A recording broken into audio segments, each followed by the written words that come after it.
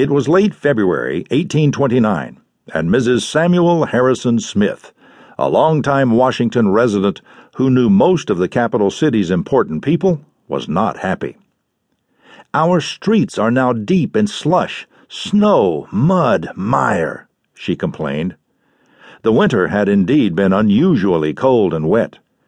But on March 4th, a brilliant sunrise promised a warm and early spring day. It was, declared the New York Post, as if nature was willing to lend her aid towards contributing to the happiness of the thousands that crowded to behold the great ceremony. The great ceremony was, of course, the inauguration of Major General Andrew Jackson as the 7th President of the United States. It was not to be a solemn event. Previous presidential inaugurals were generally attended only by members of Congress and other dignitaries. This one would be held outside, on the east front of the Capitol building, and would be open to the public. The city had never seen anything like it, and entrepreneurs were quick to take advantage. Room rents tripled, as did the price of food and firewood.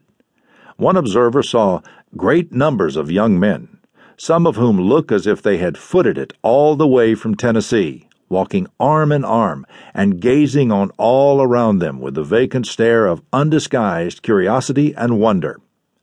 Some slept on the floors in taprooms, and many in less choice places, according to another. With what anxiety and impatience have thousands looked forward to the present period, and crowded from all parts of the Union to our metropolis to witness the splendor of General Jay's reception and his inauguration, Mrs. Smith reported.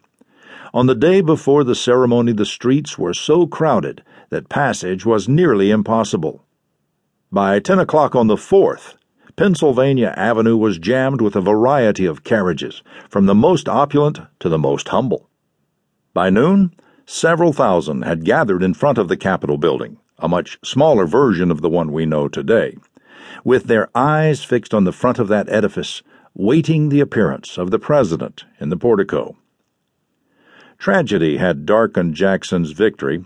His beloved wife Rachel had died only a few weeks following his election, and many, including the general himself, blamed her death on the attacks leveled at her by elements of the opposition. As he made plans to travel to Washington from his plantation outside of Nashville, the grieving president-elect sent word ahead that he wanted no celebratory parade when he arrived.